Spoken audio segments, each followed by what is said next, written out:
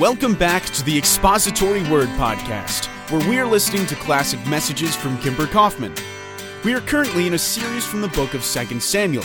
We trust you will enjoy today's message as an encouragement to your faith. Let's listen now to Kimber. We don't think this way as clearly as we should, but the Bible teaches that it's impossible to have a relationship with God apart from a covenant. That is one of the reasons why we are to continue to take communion as we do, to remind ourselves that it is through Jesus Christ's death, burial, and resurrection that we have a relationship with God. God knows that we forget, and so we're to continually remember that. And as Steve pointed out, the physical reminders of the bread and the wine are to remind us that He died on the cross for our sins and He shed His blood for us. And so it's a sign of a covenant, a relationship with God. God had destroyed the world by a flood. He said He would never do that again. In the covenant He made with Noah, He put a rainbow in the sky. And whenever we see a rainbow, that's a sign today of a covenant that God won't destroy the world by a flood. Now, I start off with this idea of a covenant because this is crucial to understand what our subject is about in this chapter. But I must tell you as we get started, how happy I am that we are out of that big, long portion from chapter 11 through chapter 20, where David's sin, just the results of it just keep coming up.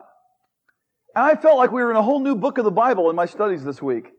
Because we're in this new section. We're really on the appendix. This is the appendix. And if you remember, 1 Samuel and 2 Samuel is really one book. And the writer that started way back in 1 Samuel chapter 1 is now done. The story has been told. We finished up last week.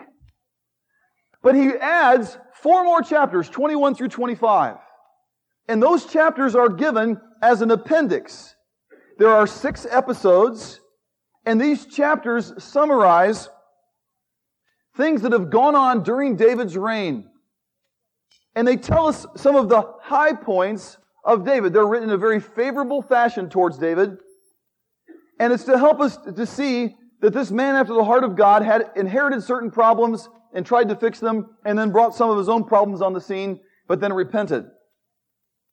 And so we're going to see some very, very interesting things. In fact, the way the writer breaks it down for you, like this. This is typical of the writers in the day, on this appendix, as you can see.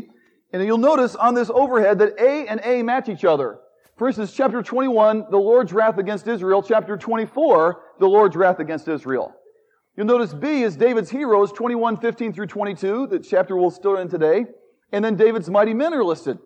And then the matching C's, in this poetic way the writer puts it, it's David's songs of praise. Next week we will study really the 18th Psalm. That's what that is, with a little revision. And then you'll see David's last words, 23, 1 through 7. And so this is the breakdown of what we have before us for the next several weeks as we finish up this book of 2 Samuel. Now, having said that, you got to remember that we are now in a story that is going to be difficult to listen to. And I also want you to remember that we're not exactly sure when this story took place, but we do know this. If you remember 2 Samuel, you remember in chapter 9, David made a covenant with Mephibosheth.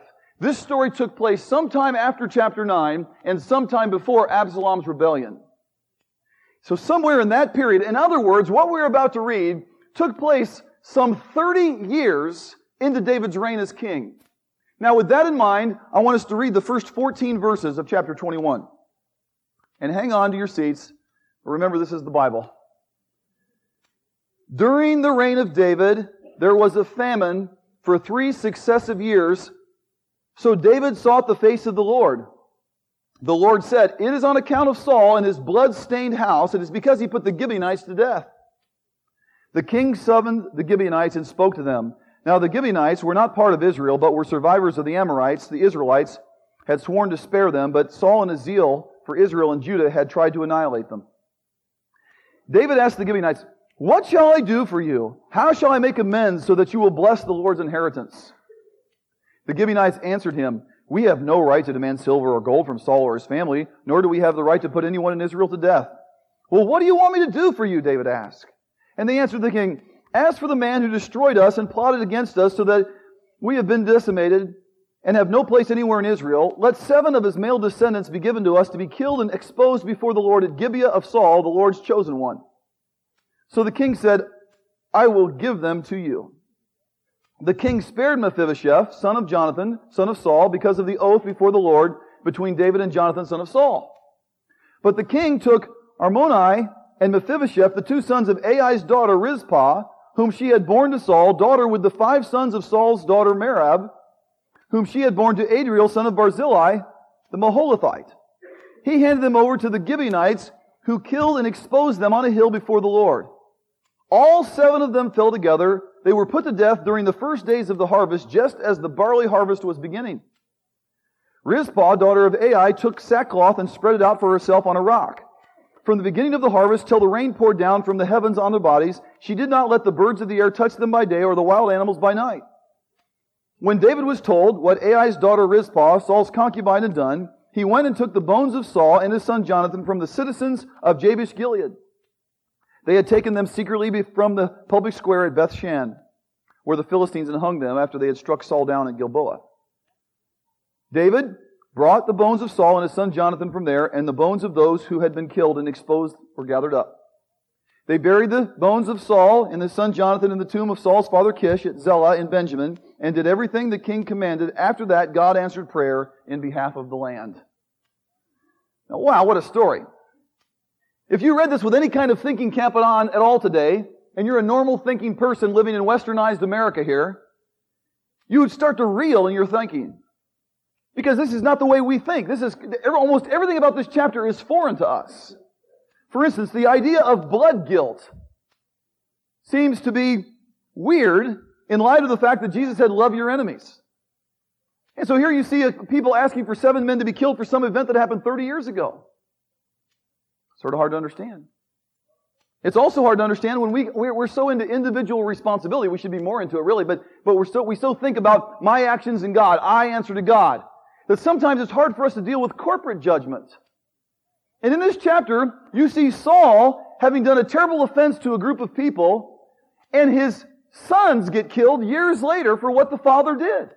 And we sort of go, that's strange. And by the way, the idea of corporate judgment, if I had to say the typical person thinking through the Bible in an American way, if you had to say one thing that you don't understand, is this. We don't think corporately of God's judgment. We think, I sin, God deals with me. And certainly there is that case. But the Bible also teaches, my friend, listen, that our sin affects many other people. For instance, David sinned, and all those concubines got hurt. And David sinned, and 4 of his sons died. And David sinned, and 20,000 soldiers died. And there's all kinds of problems in that area. Well, here, I want you to see that Saul did something, and now years later, 7 guys get put to death for something they didn't even do. And you sort of go, boy, that isn't fair. That doesn't seem right.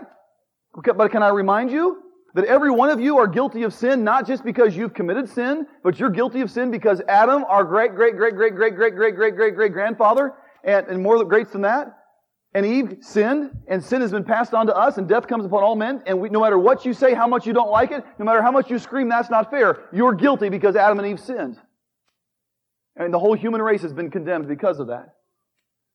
Now, another thing, in our day of high science and high technology, we almost laugh. I'm surprised some of you didn't go, you gotta be kidding me. There was a famine in the land and they thought it was because of sin? You mean to tell me there's some connection between morality and the weather? You gotta be kidding. That's some old-fashioned thing. Who in the world would believe in that? But you see, every verse of the Bible was written in a cultural context. And for us to properly understand the Bible, we must know the culture in which it is written and understand it. And so it is included, in this story is included. Now, let me explain what happens. Let's go back to verse 1 and look at this.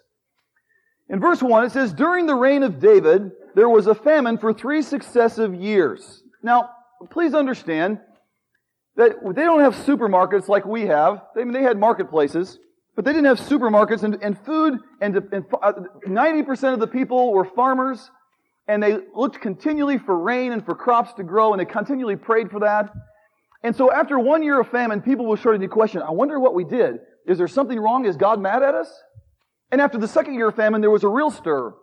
By the end of the 3rd year, it's so serious, no question, pressure was being put on David as the king. Would you go to God for us? What is going on? 3 years of famine, there's something wrong here.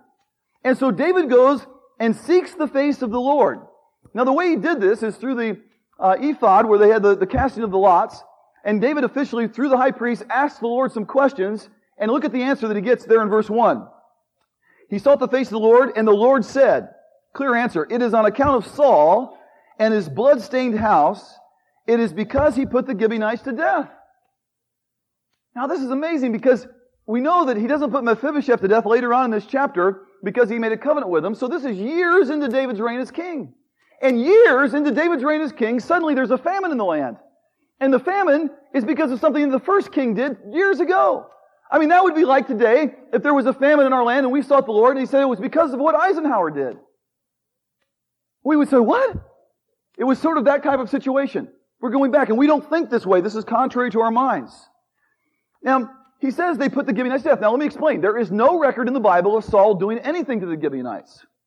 The only even possible clue we get is in 1 Samuel 22, when Saul one day is telling people if they'll do certain things for him, he'll give them all this land. And we sort of scratch our heads and say, Saul, you don't have any land. You're not that wealthy of a king yet. Well, how can you be giving all this land out? Maybe he got it from the Gibeonites. We don't know. That's about the only clue. But here's what happened. The Gibeonites were part of the ites. Remember the land of Israel, the promised land was filled with ites, Canaanites, Perizzites, Hivites. You remember all those ites? Amalekites, all those guys? Well, they were there in the land. And let me explain to you, I took in the first service time to read the entire chapter, the 9th chapter of Joshua, but I just want to tell you the story. It'll be a little faster, and I think we can still make the point clear. But this whole verse 1 is dependent on chapter 9 of Joshua. Where's Joshua? Well, let's just think in our minds. We're in 2 Samuel, go back through 1 Samuel, go back through Judges, go back through Joshua. You back up 400 years. 400 years! We're going back 400 years in this verse. And in that day, here's what happened. All of the ites in the lands got together and they had a meeting. And they said, these guys are coming like an F5 tornado.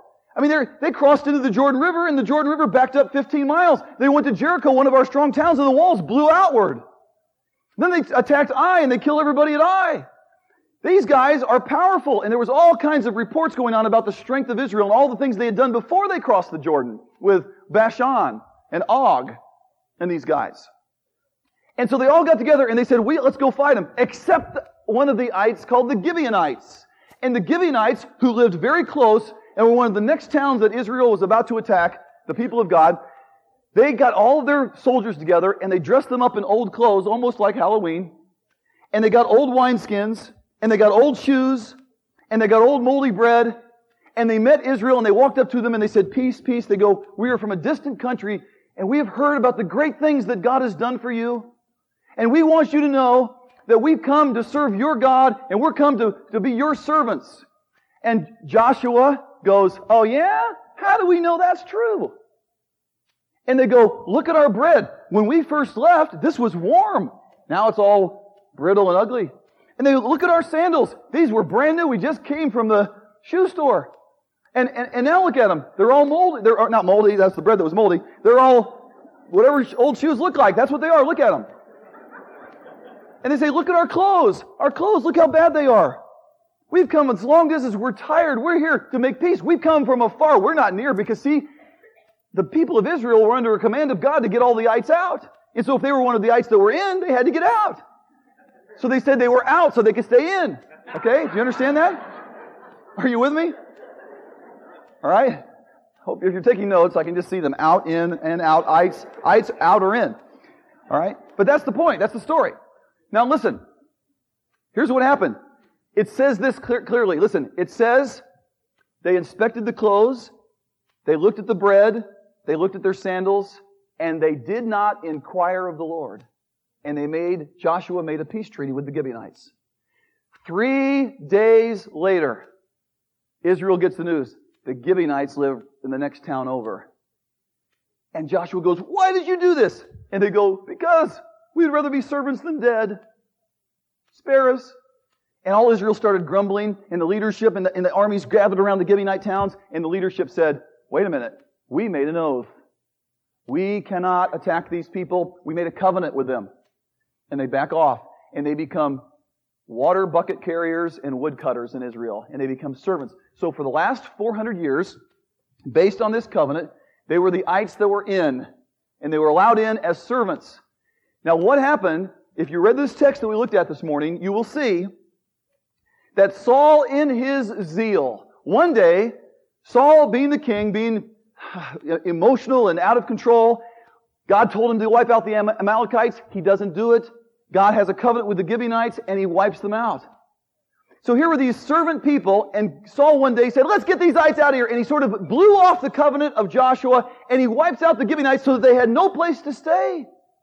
And many of them were killed. Well, not too many people thought about it. This is a wicked, rough day and age. People are getting killed all the time. If you stayed with us, there's been heads flying over walls and people dying and all kinds of things going on all throughout the book of Samuel, right? So no one really thinks about it, except one day, 20, 30 years later, on the third year of the famine, the crops are not growing, the resources are getting down, and David seeks the face of the Lord and says, Lord, what's going on? He says, it's because of what Saul did to the Gibeonites. Now, there's so much to say. We got 6 points to make today. There are so much today, we only got through point 1 in the first service. So that's as far as we're going to go, but I want you to see this. God says it's because of the Gibeonites. David turns to the Gibeonites and says, Gibeonites, what do you want us to do? And they say, money won't do it. And he says, well, and they're such servants, they say, well, we don't have the right to ask for blood. And then finally says, well, what do you want? They go, okay, if you really want to know, give us 7 of Saul's sons. Well, David says, all right. He gets 2 of Saul's sons and 5 of Saul's grandsons. And they give them to the Gibeonites, they take them up to a hill, and they do ritual execution murders. 7 guys get laid down, their throats get sliced, they're killed, and listen, again, our Western minds don't get this. They are left to rot on the hillside. Rizpah, the mother of 2 of the sons, Saul's concubine, she obviously knows about this. The one guy that was spared was Mephibosheth. There was another guy named Mephibosheth that got killed. You know, in families, sometimes everyone has the first name, and they did it there. Or sometimes that happens. But anyway, she goes out there to this hillside, and you know what she does? Now listen, it says they did this at the beginning of barley harvest. That means in early April. The rains in Israel don't come till October. From early April until October, this lady was out there on the hillside, and you know what she had? Some sticks in her hands. And when the birds came down, it was the stinking, decaying, rotten bodies. She was not allowed to touch them because this is part of the agreement. She beats the birds off with a stick, and at night when the wild animals come to try to get them, she knocks the wild animals off. And guess what? The text says, look at the last part of verse 14. Look what it says.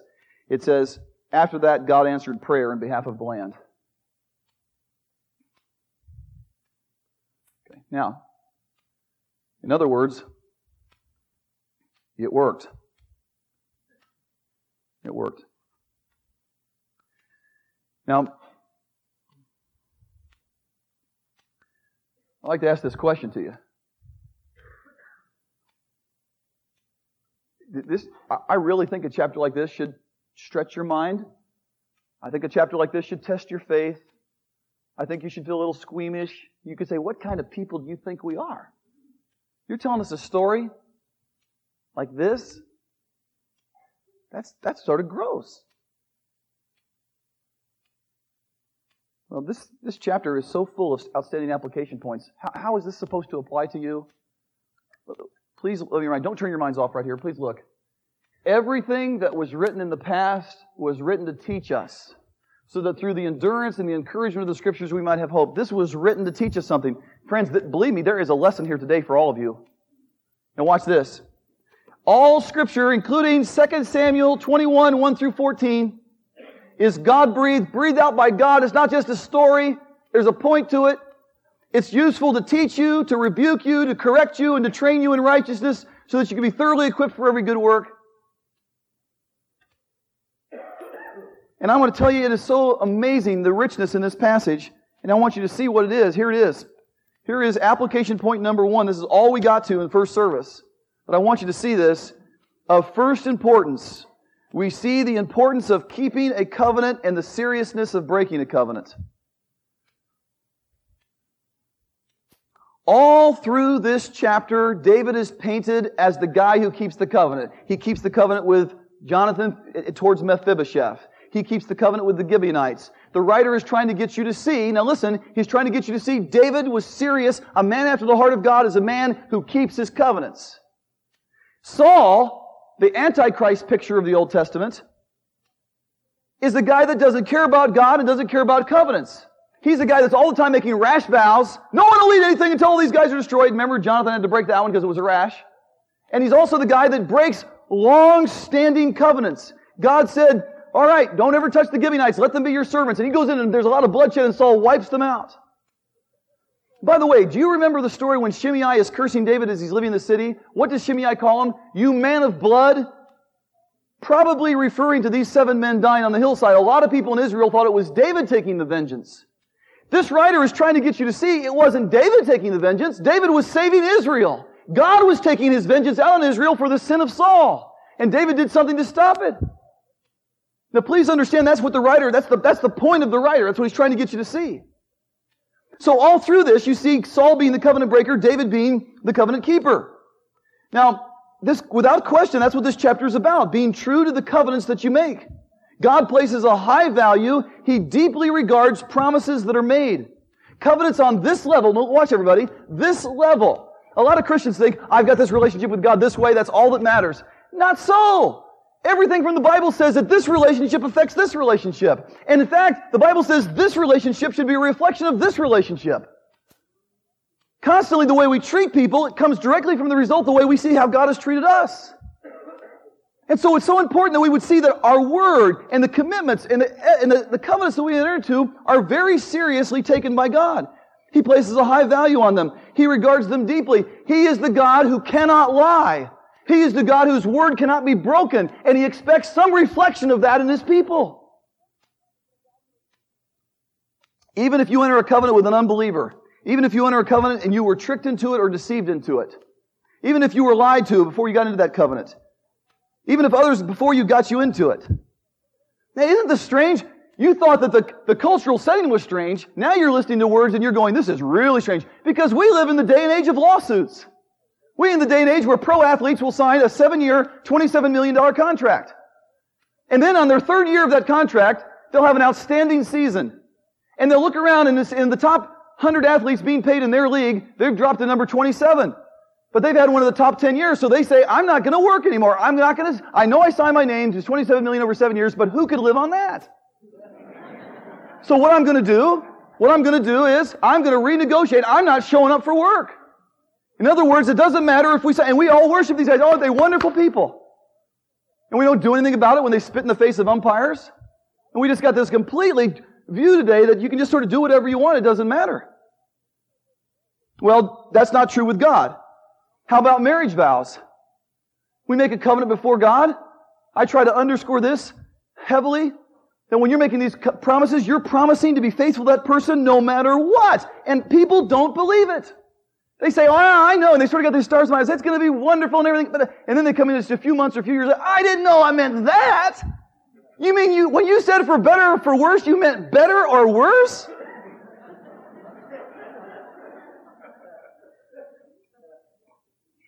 Lawsuits, broken promises are as common as rain in Indianapolis in the summertime. Look what the Scriptures say. The Scriptures say this. The psalmist is writing about who is going to dwell on God's holy hill. Who's a Christian? Who's a person after the heart of God? Who's somebody that's really living the life? Watch this. Lord, who may dwell in your sanctuary? Who may live on your holy hill? All right, here we go. You ready? He whose walk is blameless, who does what is righteous, who speaks the truth from his heart, who has no slander on his tongue, who does his neighbor no wrong, and casts no slur on his fellow man, who despises a vile man but honors those who fear the Lord. Get this. Are you ready? Tell me if it stands out to you. Who keeps his oath even when it hurts. Who is a godly person? A godly person enters into a covenant with somebody, enters into an oath relationship with somebody, and he keeps it even to his own hurt. Even when they have to sacrifice to do it. Even when they say, oh, I didn't know I was getting into it this deep. Oh, I didn't know that it was going to turn out this bad. I was expecting it to work out this way, but it went that way. But you see, when you enter into a covenant, you're meant to keep it. Even if it hurts. We live in a day when people don't respect, their word means nothing. Remember the old businessmen, they used to say, I remember the day when all needed was a man's handshake. Those are long gone, right? Those are long gone. How about this? This is a passage. Every premarital counseling I've ever done in my entire life, I've started off with this passage, first session. Now, I don't do premarital counseling much anymore because we have others that can do it. It got to be too many. But I want you to see this. Those of you that I've married, you can remember that I went over this with you. It's from Jeremiah chapter 9. And that's what it says. This is what the Lord says. Let not the wise man boast of his wisdom, or the strong man boast of his strength, or the rich man boast of his riches. But let him who boasts, boast about this, that he understands and knows me, that I am the Lord that exercises kindness, righteousness, and justice on the earth, and in these things I delight. Now I want to show you something. It's great to have wisdom, but don't say hallelujah about wisdom. It's great to have strength, but don't say hallelujah about strength. That's the Hebrew word. It's great to have riches, but don't say hallelujah about riches. There's something more than wisdom and riches and health. What is it? Well, if you're going to say hallelujah, here's what you should say hallelujah about. That you understand and know me. If you really, really want to understand something that you can rejoice in and say hallelujah about, it's not the home you live in, it's not how much money you make, it's not how healthy you are, or how strong you are, or how smart you are. What really matters is that do you know God? Now stop and think about this a second. Okay, Kim, fine, tell me something about God. I want to know him. What's he like? Tell me one thing about him. All right, I will. Watch. You ready? That he understands and knows me, that I am the Lord who exercises, who practices kindness, justice, and righteousness on the earth. See the word exercise? This is what I'm like. I'm a God of kindness. See the word kindness? That's the word hesed. That's the word that really is translated like this. Steadfast covenant loyalty. You want to know something about God Almighty? You want to know what the God who made this world, the God that made you? Here's something. He is steadfastly loyal to the covenants He makes. He is the God who will not let go of you. He is the God who is with you always, even to the end of the age. He is the God that is faithful. And we can sing, great is thy faithfulness. He's a God that when He promises to save you, you can be assured He will save you. And if you're one of His children and He saved you and you start to go astray, He will discipline you. If you're the kind of people that think you're a Christian, you can live a straight life, and there's no discipline, then you ought to question whether or not you're a Christian. But here it is. He's a God that exercises steadfast covenant loyalty. He's faithful. He's committed to His people. But watch this. Watch. For in these I delight, declares the Lord. There's people that say, I'm not a pastor, I'm not a missionary, I don't really do anything special for God. You want to do something special for God? Be married for 25 years. And after 25 years, don't look at another woman because you're committed to your wife. And you know what God does? The Almighty God who puts billions of galaxies in the universe, who creates the world so one little area of science, He can blow us away in one little area of science, the greatest minds on the earth. That God looks down at a man in the United States of America in 1996 being faithful to his wife in action, in truth, and in words, and in thoughts. And He goes, I delight. I'm so happy. There's somebody reflecting my glory on the earth. I love that. And God Almighty, stop and think about this. God Almighty is delights. What do you say? I wish I had a reason to live. I don't have any reason to live. What about this for a reason to live? The way you treat those that you've entered a covenant with delights the Almighty God. Oh, my friends, I don't know about you, but that puts a reason into living. You don't have to go be a missionary. I mean, I hope we do have missionaries. And you don't have to be a pastor, and I hope we do have pastors. But you can bring delight to the heart of God by being faithful and loyal to the marriage covenant. Isn't it funny how our hearts deceive us? We get a little frustrated. We think, I wish I was out there doing something great and sacrificial for the Lord. And then right there's your own wife and you're going, if I didn't have the old bag with me, I'd be doing that. You see how we miss it? Look what Malachi says. Look at this. Another thing you do, you flood the Lord's altar with tears. Malachi is writing, you don't love me. Here's the message of Malachi. You don't love me. I love you and you don't love me. That's what God's saying. Now watch this. You flood the Lord's altar with your tears. You weep and wail because He no longer pays attention to your offerings or accepts them with pleasure from your hands. God's distancing Himself from Israel. Why? You ask why? It's because the Lord is acting as a witness between you and the wife of your youth. Because you've broken faith with her. Though she is your partner, the wife of your marriage covenant, has not the Lord made them one? In flesh and spirit they are His. And why one? Because He's seeking godly offspring. So guard yourself in spirit. Do not break faith with the wife of your youth. I hate divorce, says the Lord Almighty, God of Israel. And I hate a man's covering himself with violence, as well as with garments, says the Lord Almighty. So guard yourselves in spirit. You know what these men were doing? They were divorcing their wives, and they were beating their wives. And God says, I hate it. Now please, as your pastor, I've got to say this right now. I know there are a lot of you sitting in this room and you've been in a divorce, you are divorced, you're on your second or third or fourth marriage, you've been going through it. I'm not trying to berate you and beat you and say, you're going to be barren and God's going to judge you the rest of your life. I do know His mercy endures forever, and I want you to repent of your sins and be faithful to the spouse that you have now. But I am talking to the people here today as preventative medicine. And I'm trying to get you to see that it is important to God Almighty. He says, I hate it when people break their covenant.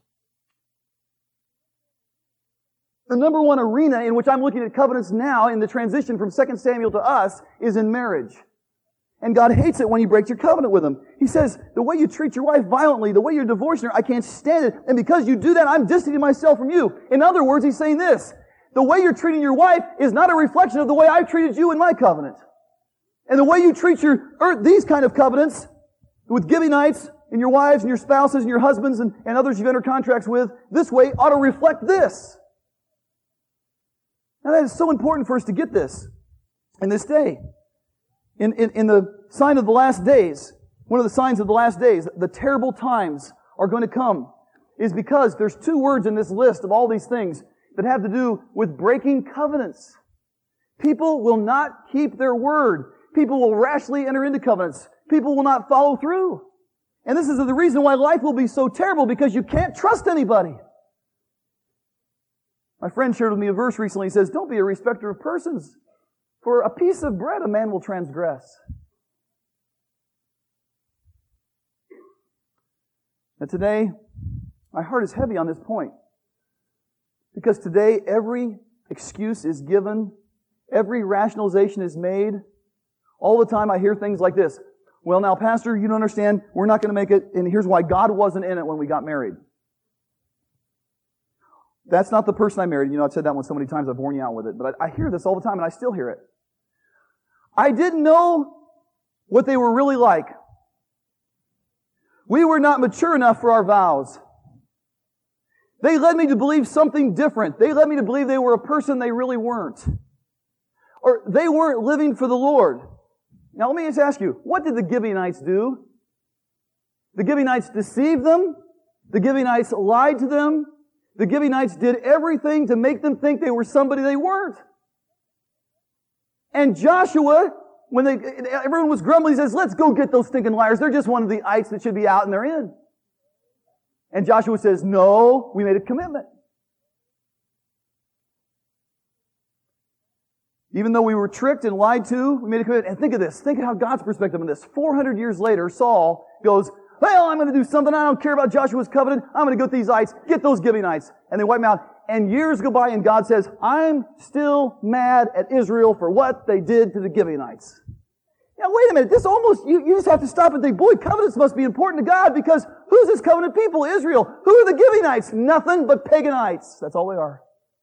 And yet God says, I'm ticked with my people for the way they treated the pagans. Now isn't that interesting? The church runs around going, the pagans aren't treating us right. But how about the way we treat the pagans? You know, God's concerned about that. Stop and think with me. Let's just say that you got married. And you come to this aisle here and you get married. And as you stand there, I mean, you only met the girl just a few weeks before, but she said she was a Christian. And she told you she was 25 years old. And you never really looked too closely because you were so in love. Because you were so in love. And let's just say that you get married to her. Now listen to me. You get married to her and on the third day of your honeymoon, all of a sudden you find out she's not 25 years old. She's 75 years old. And what you thought were beautiful legs, one was real and one was wooden. And as you see her taking her teeth out and putting them on the counter and pulling her hair off, you go, what did I do? Can I tell you? That's what the Gibeonites did to Israel. And God still was mad when Israel broke the covenant. God expects you to be faithful to your word. God expects you to keep the covenant you enter. There are no excuses, no matter how hard it gets. People say, well, we didn't really know the Lord, or we weren't seeking the Lord. Well, can I tell you? Either did Israel. They looked at the shoes, they looked at the broken bread, they looked at the clothes, but they did not inquire of the Lord. And even if you did not inquire of the Lord and you got yourself in some covenant, you can't use that as an excuse to get out. You got to stay in it. Marshall Foster said, covenant keepers win, covenant breakers lose. Covenant breakers get broken. See, our God keeps His word and He expects us to. If you're here today and you're single and you're not married, you're a young person, or you're a teen, or you're an adult that's single, can I tell you, you can still very much honor the marriage covenant. How? By the way you talk to people that are married, by respecting other people's marriages. You know what else you can do, my friends? Listen carefully. Please listen to me. You can keep yourself pure because you are defrauding your future marriage partner when you give your body away to someone else. Because your body is to be in that covenant relationship solely for the person you marry and no one else. And by you going around and giving your body to others, you have, according to the Scriptures in 1 Thessalonians 4, defrauded your marriage partner.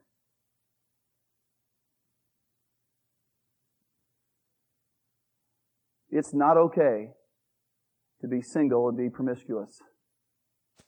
It is not okay to sleep around or to fool around or to partially fool around. The Almighty God says, you invoke my wrath. I want purity and I want holiness out of your life. And I bought you. It's my body. It's not yours. You glorify me in it. You don't do what you want.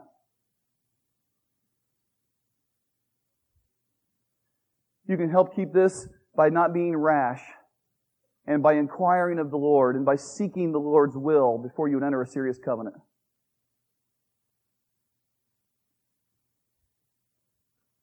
This chapter hits us hard about the importance of keeping our word.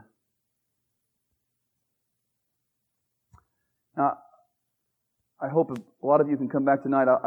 I meant to get this point in on Sunday morning, and I'm just going to take you as far as I did with the first service, but I want you to consider application number 2, and we're just about finished, but just listen.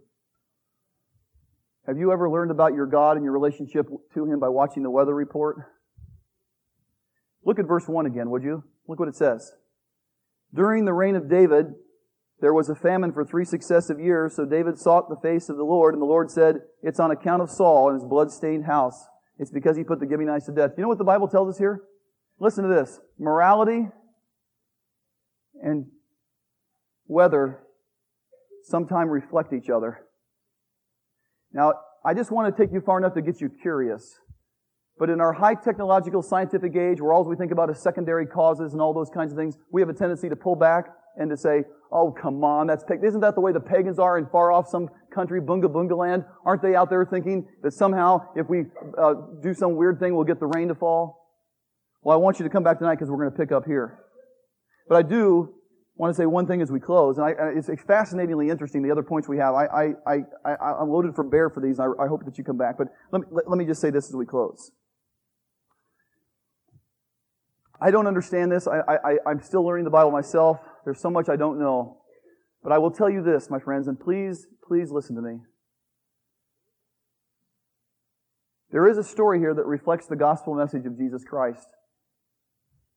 God is mad because of what someone has done, and the only way for God to stop the famine or to stop His judgment is for blood to be shed on a hill. And 7 men are taken to a hill, and they're ritually sacrificed, and the text says, and then God sent the rains. And I want you to know that reflects, in some shadowy way, the gospel of Jesus Christ. He is mad. God is mad. He is. He loves us, and yet He's mad with our sin because we've rebelled against Him. And the only way our sin can be forgiven and we can enter into a covenant relationship with God is to understand that Jesus is the propitiation for our sins. His blood was shed so that God's anger could be satisfied, just like these 7 men died, and God sent the rains. And I want you to know, if you're here this morning and you're trusting in yourself by, I'm a good person, I'm not that bad, I'm not as bad as so-and-so, that won't suffice. The only way you can be accepted by the Almighty God is to come to believe upon His Son, Jesus Christ. The Scripture says, as many as received Him, to them gave He the power to become the sons of God. And if you are here this morning and your heart is aching and you're empty, I would say you can have a relationship with the Almighty God through Jesus Christ. He will save you if you cry out to Him in faith and belief. Let's pray. Our Father, we pray that you would help us to be covenant keepers, to be the kind of people that reflect in the way we treat others a growing, truer reflection of how you have treated us. We pray in the name of Jesus Christ for this to happen. Amen. In a minute I'll dismiss you. But if you have come to Christ or you would like to know about coming to Christ, would you please come and talk to somebody on staff this week? We'd like to talk to you about that. You'll be dismissed with this benediction. May the grace of the Lord Jesus Christ and the love of God and the fellowship of the Holy Spirit be with you all. That concludes today's message from the Expository Word. Please join us again for more classic messages from Kimber Kaufman. Take care.